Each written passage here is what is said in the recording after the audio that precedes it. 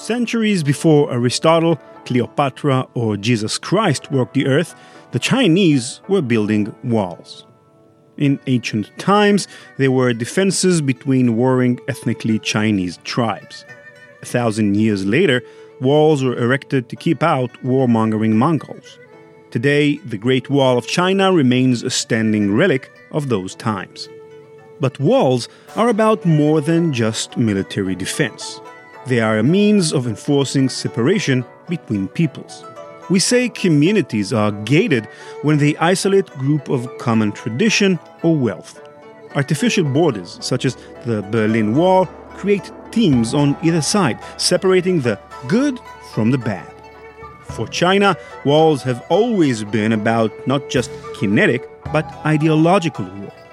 The Mongols were violent conquerors, sure, but they were also seen as barbaric, brutish. Their mere presence threatened to taint the more pure Chinese way of life.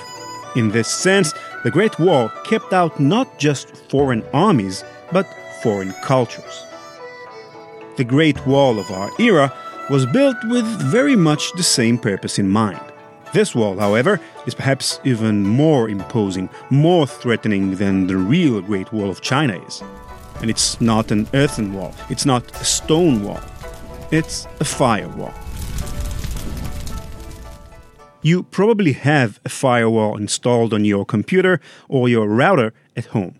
It functions perhaps less like a wall than a gate or a door, filtering incoming data to allow legitimate network packets through and keeping unwanted, malicious packets from making chaos on your machine.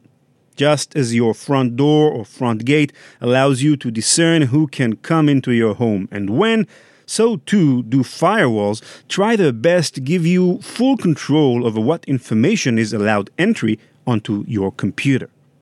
For 2 decades now, China has viewed their entire national internet in much the same way as you would your home or your laptop.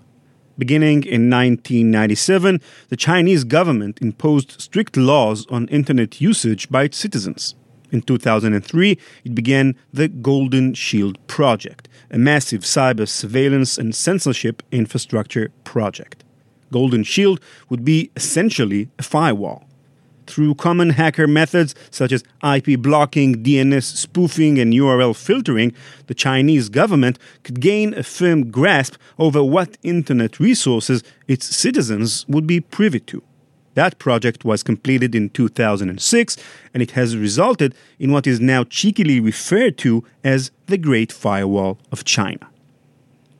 The problem with China's internet front gate is how exclusive it is about what kinds of guests are allowed in.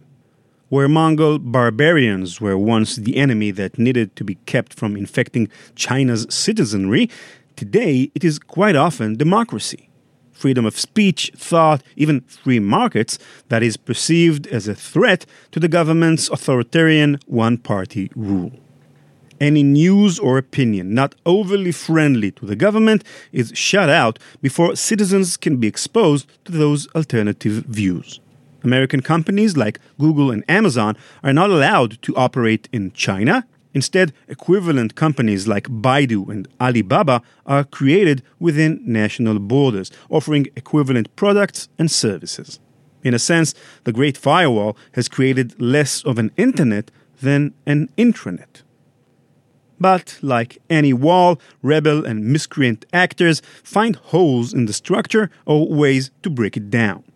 For China, those rebels were 2 organizations, a non-profit called Great Fire and the New York Times, and their means of entry was Github.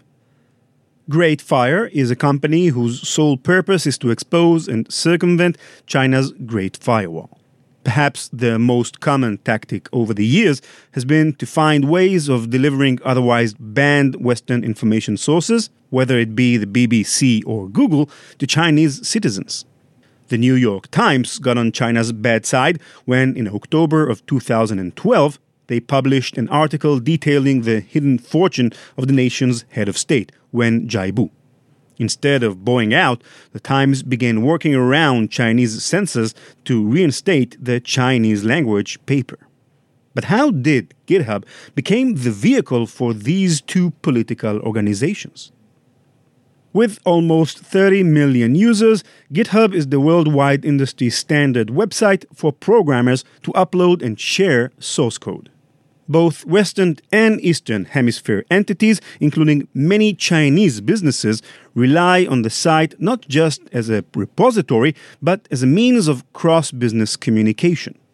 Therefore, GitHub is one of those few Western-based websites that China can't so easily get rid of. Think about it. China can ban Facebook and YouTube because it can build its own Chinese Facebook, WeChat, and its own Chinese YouTube, Youku Tudu, along the way helping grow its internal economy while taking only minor penalty to international businesses. GitHub is different because Chinese businesses rely on it to communicate with non-Chinese businesses. If China were to pull their usual tricks with GitHub, it simply wouldn't work. On January 21st of 2013, the government tried just that, using the Great Firewall's DNS hijacking function to block all traffic to GitHub flowing in and out of China. Businesses and programmers around the country protested, and the site was subsequently reinstated only a few days later. So GitHub is a kind of untouchable, making it a useful bridge through China's firewall. But more than just a bridge over water, Great Fire and the New York Times realized GitHub could also be a Trojan horse. Here's Ross Rusticki, an author and senior director of intelligence services at Cybereason. So GitHub is a repository of malicious information from the Chinese perspective. The problem with GitHub is that it hosts code and hosts capabilities that anybody can use. And so you're going from a whack-a-mole problem of, I'm going to go to GitHub, I'm going to download as a private Chinese citizen the code to get around the Great Firewall, or a new VPN that the Great Firewall currently isn't blocking. Crucially, GitHub is served over HTTPS, short for HTTP Secure. HTTP, or Hypertext Transfer Protocol, is the means by which data is sent between a browser and a website. HTTPS adds a layer of encryption to the data transfer process, making it more difficult for malicious actors to pick in. Because GitHub operates under HTTPS, it's impossible to distinguish one GitHub page from another when looking at it from the outside. So the Great Firewall can't tell the difference between the GitHub base for the Great Fire and the GitHub base for a Chinese company. It all looks the same, GitHub miscellaneous. To get rid of Great Fire, therefore, would require taking down the whole site. Knowing this, China's infiltrators used GitHub primarily to host mirror sites, near-identical copies of websites otherwise blocked by the Great Firewall. Creating mirror sites isn't necessarily a malicious act by itself. Many businesses create copies of their websites to dilute large amounts of traffic, like opening up another lane to a highway. Mirror sites can also be ways to offer faster speeds to internet users in different geographic locations. Instead of pushing people in Argentina and Japan to access the same site, you create two versions of the same site, one hosted in Argentina and the other in Japan. The New York Times, instead, created a mirror site on GitHub to offer Chinese language news to Chinese citizens against the will of the Chinese government. Great Fire hosts a number of mirror sites through GitHub and posts links to proxy servers Chinese citizens can use to circumvent the Great Firewall to access whatever portions of the internet they wish. So the Chinese constantly have to find the new technology, the new circumvention, plug that hole, and go after the individuals. Or they can go after the data broker, which is GitHub in this case.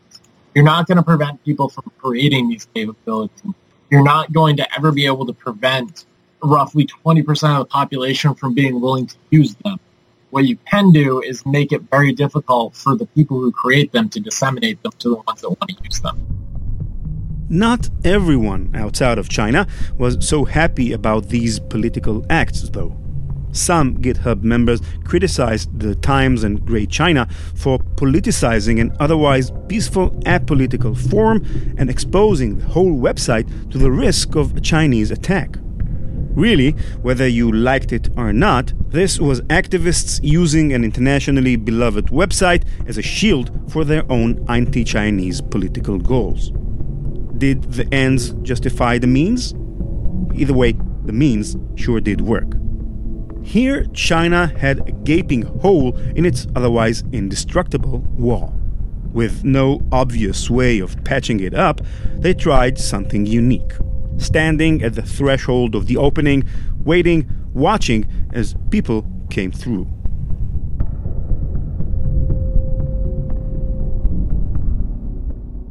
At just around 8 p.m. on January 26 of 2013, only 5 days after trying and failing to ban the website within their borders, the first Chinese-based GitHub hack occurred, a man-in-the-middle operation. Man-in-the-middle works much like it sounds. The hackers position themselves to sit on the sidelines and watch traffic in and out of the website from within their borders. In this case, Chinese-backed hackers managed to do this by faking SSL certificates. You can think of an SSL certificate like a computer ID, what verifies, say, a company as the company they claim to be. The secure in HTTPS is actually short for Secure Sockets Layer, SSL.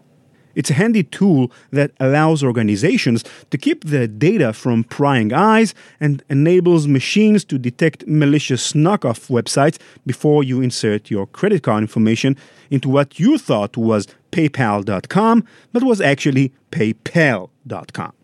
Faking an SSL certificate isn't usually an effective tactic because certification authorities make sure of it. So this man-in-the-middle plan had a fault. The fake GitHub ID was really obviously fake. Users who visited the URLs in question would see the browser windows pop up with a warning that they were visiting a potentially malicious site. Firefox and Google Chrome users who had visited GitHub at least once before simply would not be allowed to continue on. Those who ignored or didn't notice their warnings gave the Chinese government free view of their web activity on the site, as well as their personal information, including IP addresses and login credentials. But here's the thing. Most people who use GitHub, a website for programmers, are pretty good with computers. GitHub operators began to see a flood of reports of invalid SSL certificates. Within an hour, the hackers were booted out of the network. A postmortem report from Great Fire acknowledged that while the nature of the hack pointed to China, the specific identity and motivation of the hacker or hackers in this case remained unknown. The prevailing theory is that the attack came in response to a petition on whitehouse.gov titled, quote, "People who help internet censorship, builders of Great Firewall in China, for example, should be denied entry to the US." The petition was published on January 25th, only one day before the man-in-the-middle attack, and linked to a list of names of people who purportedly had contributed work towards the Great Firewall. That list was hosted on GitHub. Among the thousands of comments to this list, most of them in Chinese, was yet another list of even more names of supposed firewall builders, including contact information from these individuals, such as personal websites and email addresses. Due to the blatantly obvious and ineffective nature of the attack, analysts posited that perhaps it wasn't the Chinese government, but an unknown person or group of people included on those GitHub lists, an actor without the resources and know-how of the whole government, but with the motivation to monitor and perhaps stop traffic to this portion of the website. Nobody knew for certain.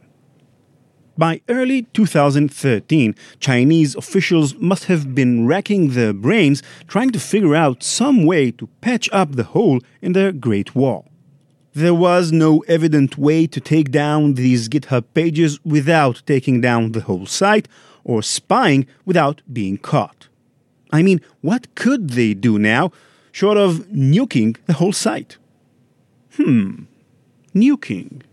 Tell me more, they said.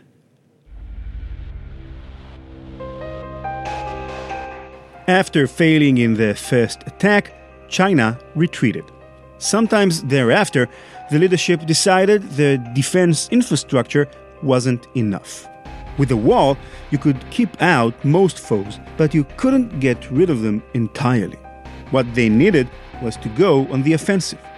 2 years later, the People's Republic of China would come back with more force than anyone would have imagined, wielding a weapon that harnessed the strength of millions of computers at once. It was a cannon so powerful it could break through any wall, take down any website. You may have even helped it fire. Yes, you. This weapon would come to be known as the Great Cannon. 1/5 of the entire world's population, 1.35 billion people, live within China's national borders. That's as many people as you can find in all of the Americas put together, plus Europe and Australia.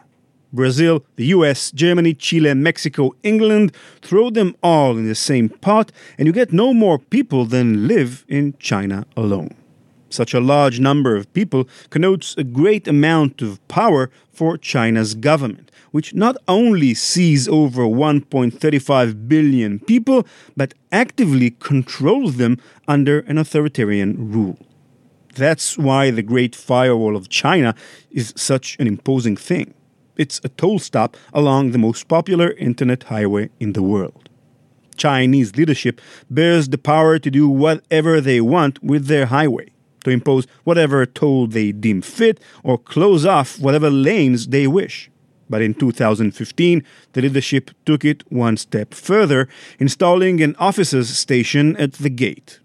With a traffic cop manning the influx of cars, they now had the ability to divert one lane of traffic to whatever destination they wished. Perhaps a highway exit totally out of everyone's way. This was the cannon. So the Chinese have used a couple different attack methodologies with the Great Firewall. One is using the Great Firewall because it essentially has the ability to hijack any IP address in China. And so it is arguably the highest concentration DOS you could possibly do as a single step.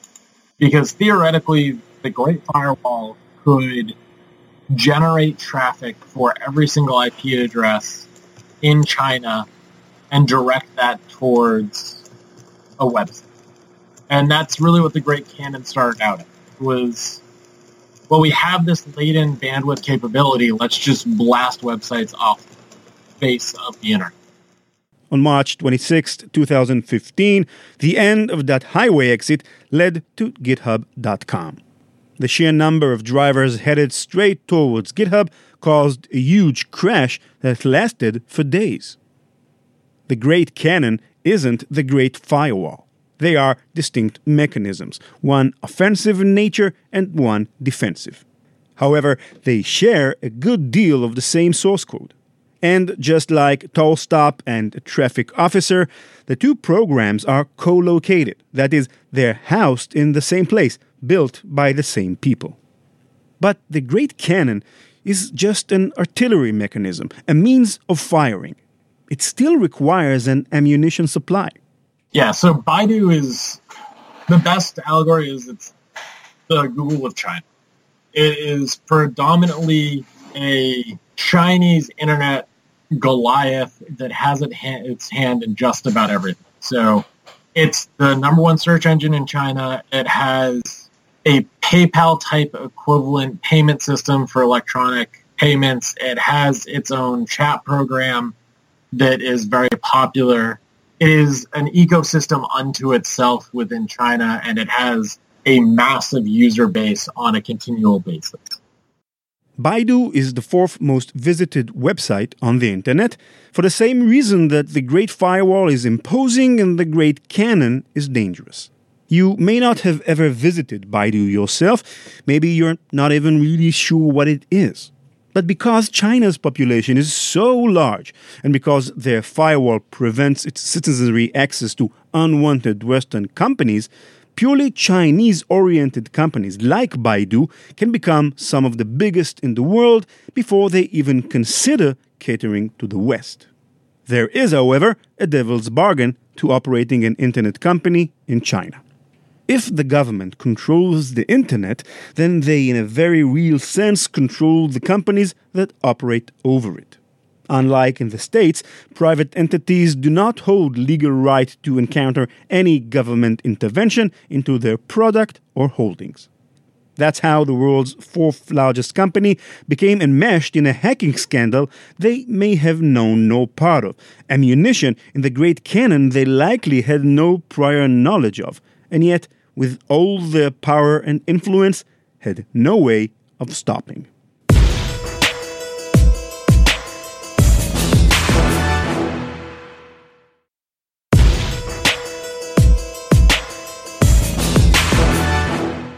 A prerequisite to piecing together the second GitHub hack is that you really have to grasp how Baidu is Chinese Google in just about every way.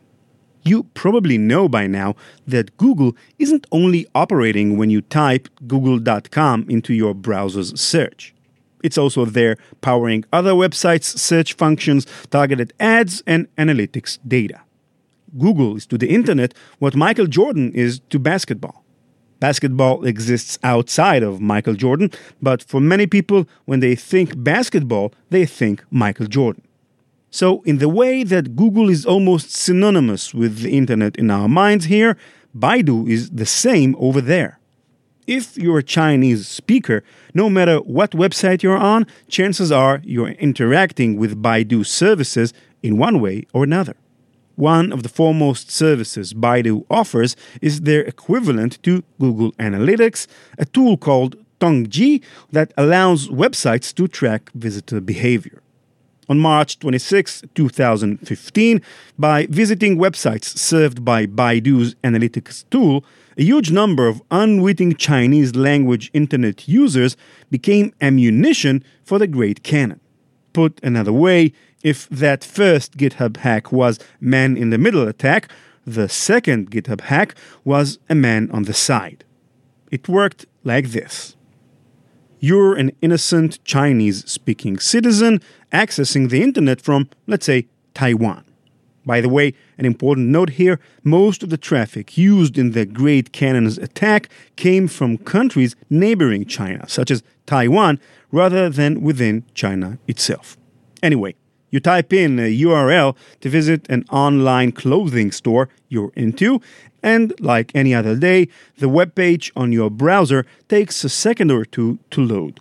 By typing in the URL and hitting enter, you send a request to a server to access a website, and during the loading time, your connection to that website is being established. What you're loading is more than just pictures of shirts and shoes, though. Every time you ever visited this online store, a JavaScript file from Tongji also loaded as part of the deal. It's not a visible aspect of the site, so its presence have never even entered your conscious mind. It's your shopping site's administrators who use Tongji to collect data on you and their other shoppers. Everything I've said thus far is boring, right?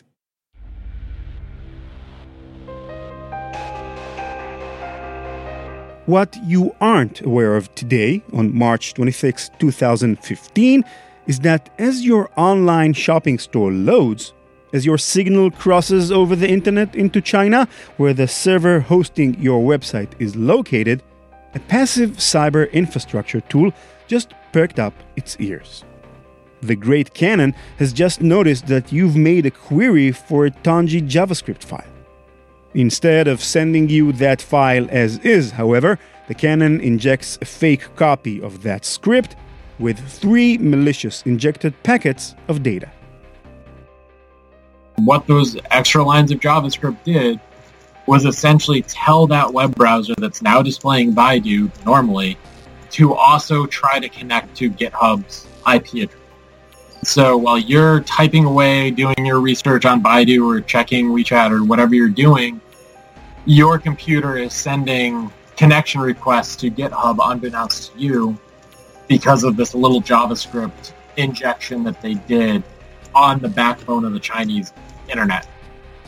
Of course, you don't see any of this. Maybe your browser is running a bit slowly, but the difference is negligible, if not unnoticeable. The clothing store's webpage loads on screen, and you continue with your day. Maybe you go on and buy some new pants or some socks. Pretty boring. All you did, of course, was become a pawn in an international cybercrime. If you really want to understand how big Baidu is, consider this. The Great Cannon is configured to act on only 1.75% of requests that run through it. That's a highway stop which diverts less than 1 in every 50 cars it lets pass.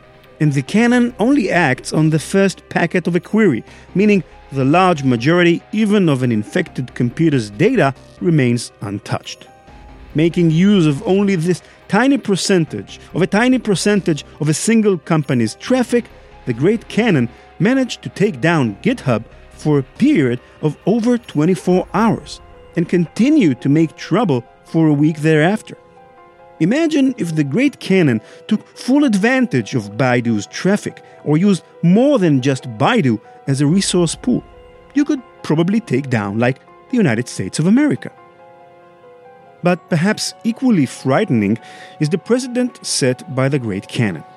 If this really was a government-sponsored effort, it would mean that China was using largely non-Chinese computers to carry out an attack on a non-Chinese company. The Great Firewall was always limited to China's own national population. Here, not only was the government shifting from being censors to being hackers, but these hackers were manipulating foreign entities to attack independent organizations outside the legal purview. International cybercrime at its juiciest. For the record, representatives of the People's Republic denied any involvement in the GitHub affair. When questioned, a spokesperson for China's foreign ministry expressed his view that, quote, "It is quite odd that every time a website in the US or any other country is under attack, there will be speculation that Chinese hackers are behind it," end quote. Another spokesperson responded to journalists' advice by saying, quote, "We hope that instead of making accusations without solid evidence, all relevant parties can take a more constructive attitude and work together to address cyber issues," end quote. Notice how both of these responses were not explicit denials. Were these legitimate pleas of innocence or attempts to deflect guilt? Some private cybersecurity researchers decided to take the investigation into their own hands. All right, Malicious Life listeners, I have a problem. It appears somebody has started a rumor that Malicious Life is a bad podcast. How can I find who did this? You probably instinctively know what I should do. First, I ask the person I heard it from. Who told you? I find that person, then ask that person who told them, and so on and so on. Eventually, my investigation turns into a long line of telephone. Dave heard it from Sarah, who heard it from George, who heard it from Danny, who heard it from Eliad, yada yada yada. Then, at the very end of the line, I catch the culprit. It was Nate Nelson, our very own senior producer. Why, Nate? Why? All right, that was just an analogy. Everybody knows Malicious Life is a good podcast. The reason for the analogy is that rumors work a lot like internet routing does. When you do something online, it might seem very simple. Visiting Facebook.com, sending an email, what's there to it? The internet can feel like a black box where things just happen. You type in Facebook, so Facebook is there. But we know, of course, that it's much more complicated under the hood. your request to access Facebook's website bounces through a whole lot of routers on its way to Facebook's server, then a whole lot of routers again on its way back to your monitor. It's like a rumor where each router passes the information on to the next, creating a chain of information transfer. The whole time, you're not even aware of these routers existing, where they're located, or how many are involved in the chain. It usually doesn't matter much. Traceroute is a quite clever way to track down a malicious agent by taking advantage of this chain of causality. Just as I had to find Dave, Sarah, George, Danny, and Elliot before I caught the perpetrator of that malicious rumor, damn you, Nate!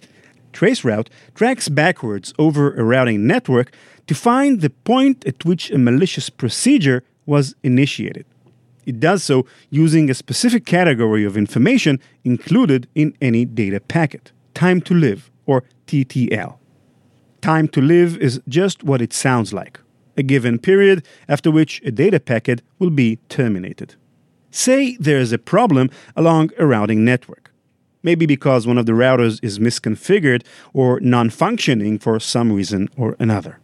If you send a request over the network but there's one broken chain in the link, it will never be able to reach a website's servers.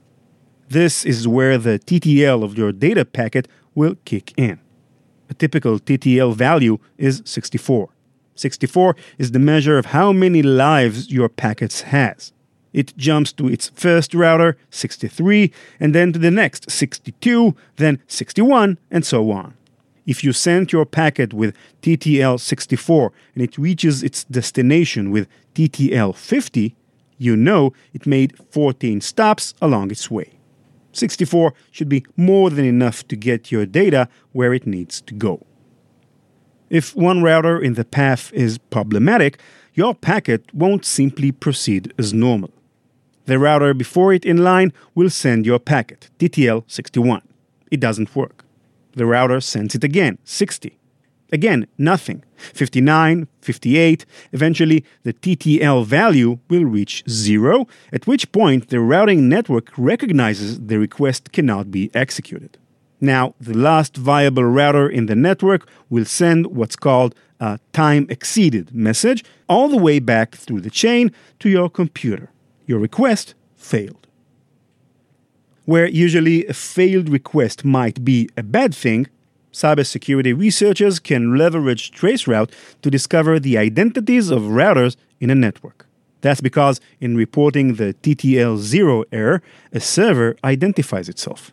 It says, "Hi, how are you today? My name is Router X. It appears that under my watch, your request to reach malicious.life has failed. Sorry." And so you know where your information has traveled. Traceroutes utilizes TTL to its advantage by setting the value purposely low, specifically in order to get those error reports back. First, you send a packet with a TTL of 1. The router received the information but can't pass it on as its TTL has reached 0. The first router comes back to you to say hi. Then you send another packet through the network with TTL 2. Then 3, 4, 5, until your request actually goes through, at which point you've identified the whole chain. Clever, right? Robert Graham, a cybersecurity blogger, was one of the researchers who attempted to use Traceroute to identify the GitHub hacker. When he initiated the procedure, he discovered a few shady clues right away. First, the requests sent from his computer took almost 3 times longer to process once they moved from the US-based server at TTL8 to the Chinese server at TTL9. Second, and most importantly, at TTL16, his requests hit a firewall. It seems the hackers had thought ahead and put a safeguard in place in case anyone tried to trace their server. To get around the firewall, Graham had to write some clever code. He designed his program to first send data with normal TTL values, therefore establishing a connection with the hacker's server. Only once the bridge had been built did the program conduct traceroute, sending packets of smaller TTL values and tracking the pathway step by step. Up through TTL 11, Graham's queries failed. Then at TTL 12, his data got through. It also got appended by a strange new file. This was the forged JavaScript file users around the world had received from the Great Cannon. The IP address for the machine at TTL 12 read 61.135.185.140. Using publicly available IP tracking tools, the number was found to trace back to China Unicom, a major telecommunication operator based in Beijing. Citizens Lab, the group that first came up with the term Great Cannon, later used Graham's same methodology to locate the source at both Unicom and China Telecom, another major telecommunications provider based in Beijing. And how do you go from spotting the source of the problem to be Baidu or a Chinese telecom company and make the jump between that and the government itself? Given the fact that the target was GitHub in response to these particular domains, the fact that China has done DDoS against the Five Poisons and GitHub in the past, coupled with the fact that it was the Chinese backbone that was doing this, targeting this site, specifically the New York Times part of it, this close to the international uproar over those particular articles, there was a lot of additional contextual data that said this probably isn't some malicious actor in China, this is probably the Chinese government. Evidently, China hijacked Baidu as a host body for its malware and uses major telecom providers in the capital city as that malware's means of travel. In political terms, this is what you might refer to as, quote, the cost of doing business in China. There's been no consequences, and they'll continue to do this when they see things that they view cross the line. If you expected there to be a next part of the story, the programming community fights back, the US government intervenes, China sees its comeuppance, there's none of that. By now, if anything, there's an understanding that this sort of thing does and will continue to go on behind closed doors. At the end of the day, it's really hard for anybody to have the moral high ground when it comes to hacking these days. And in the bilateral dialogue and the international dialogues that are happening around hacking internet security, cybersecurity, the Chinese and the Russians push a very segmented version of what the internet should be based off of a legal system that involves content control and allowing each country to regulate things how they see fit. It's at direct odds with what the United States has been pushing forward. Really, there hasn't been much at all made about the story I told you today in the wider world. It made news in tech circles, but rarely elsewhere. Part of the reason this never became a big story? GitHub knew what they were doing and turned potentially devastating hacks into manageable problems. The reason why big hacking stories become big is often because of an incompetence on the side of the victim. Aramco, Ashley Madison, places where executives barely know their zeros from their ones until the problem slaps them in the face. GitHub is a programming community, and they're the last people you want to mess with online. And they showed that simply caring a little bit more about your cyber defense can go a whole way to staying out of the news and staying in business. In fact, one good thing did come out of the Chinese GitHub attacks.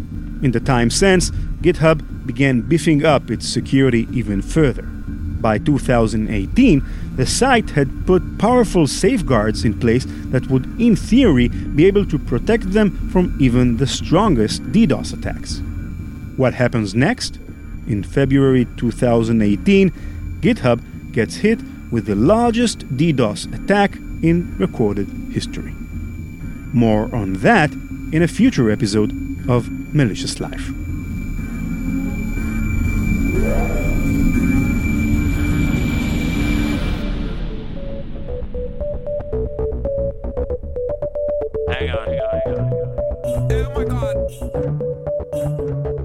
That's it. Thanks for listening. Visit malicious.live to subscribe to our podcast, read full transcripts, and download other episodes.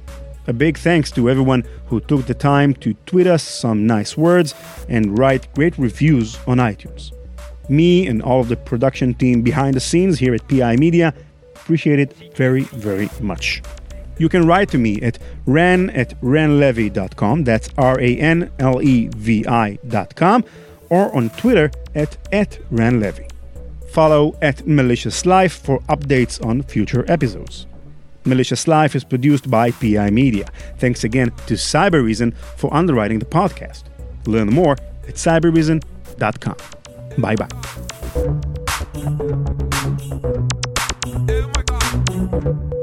CK music.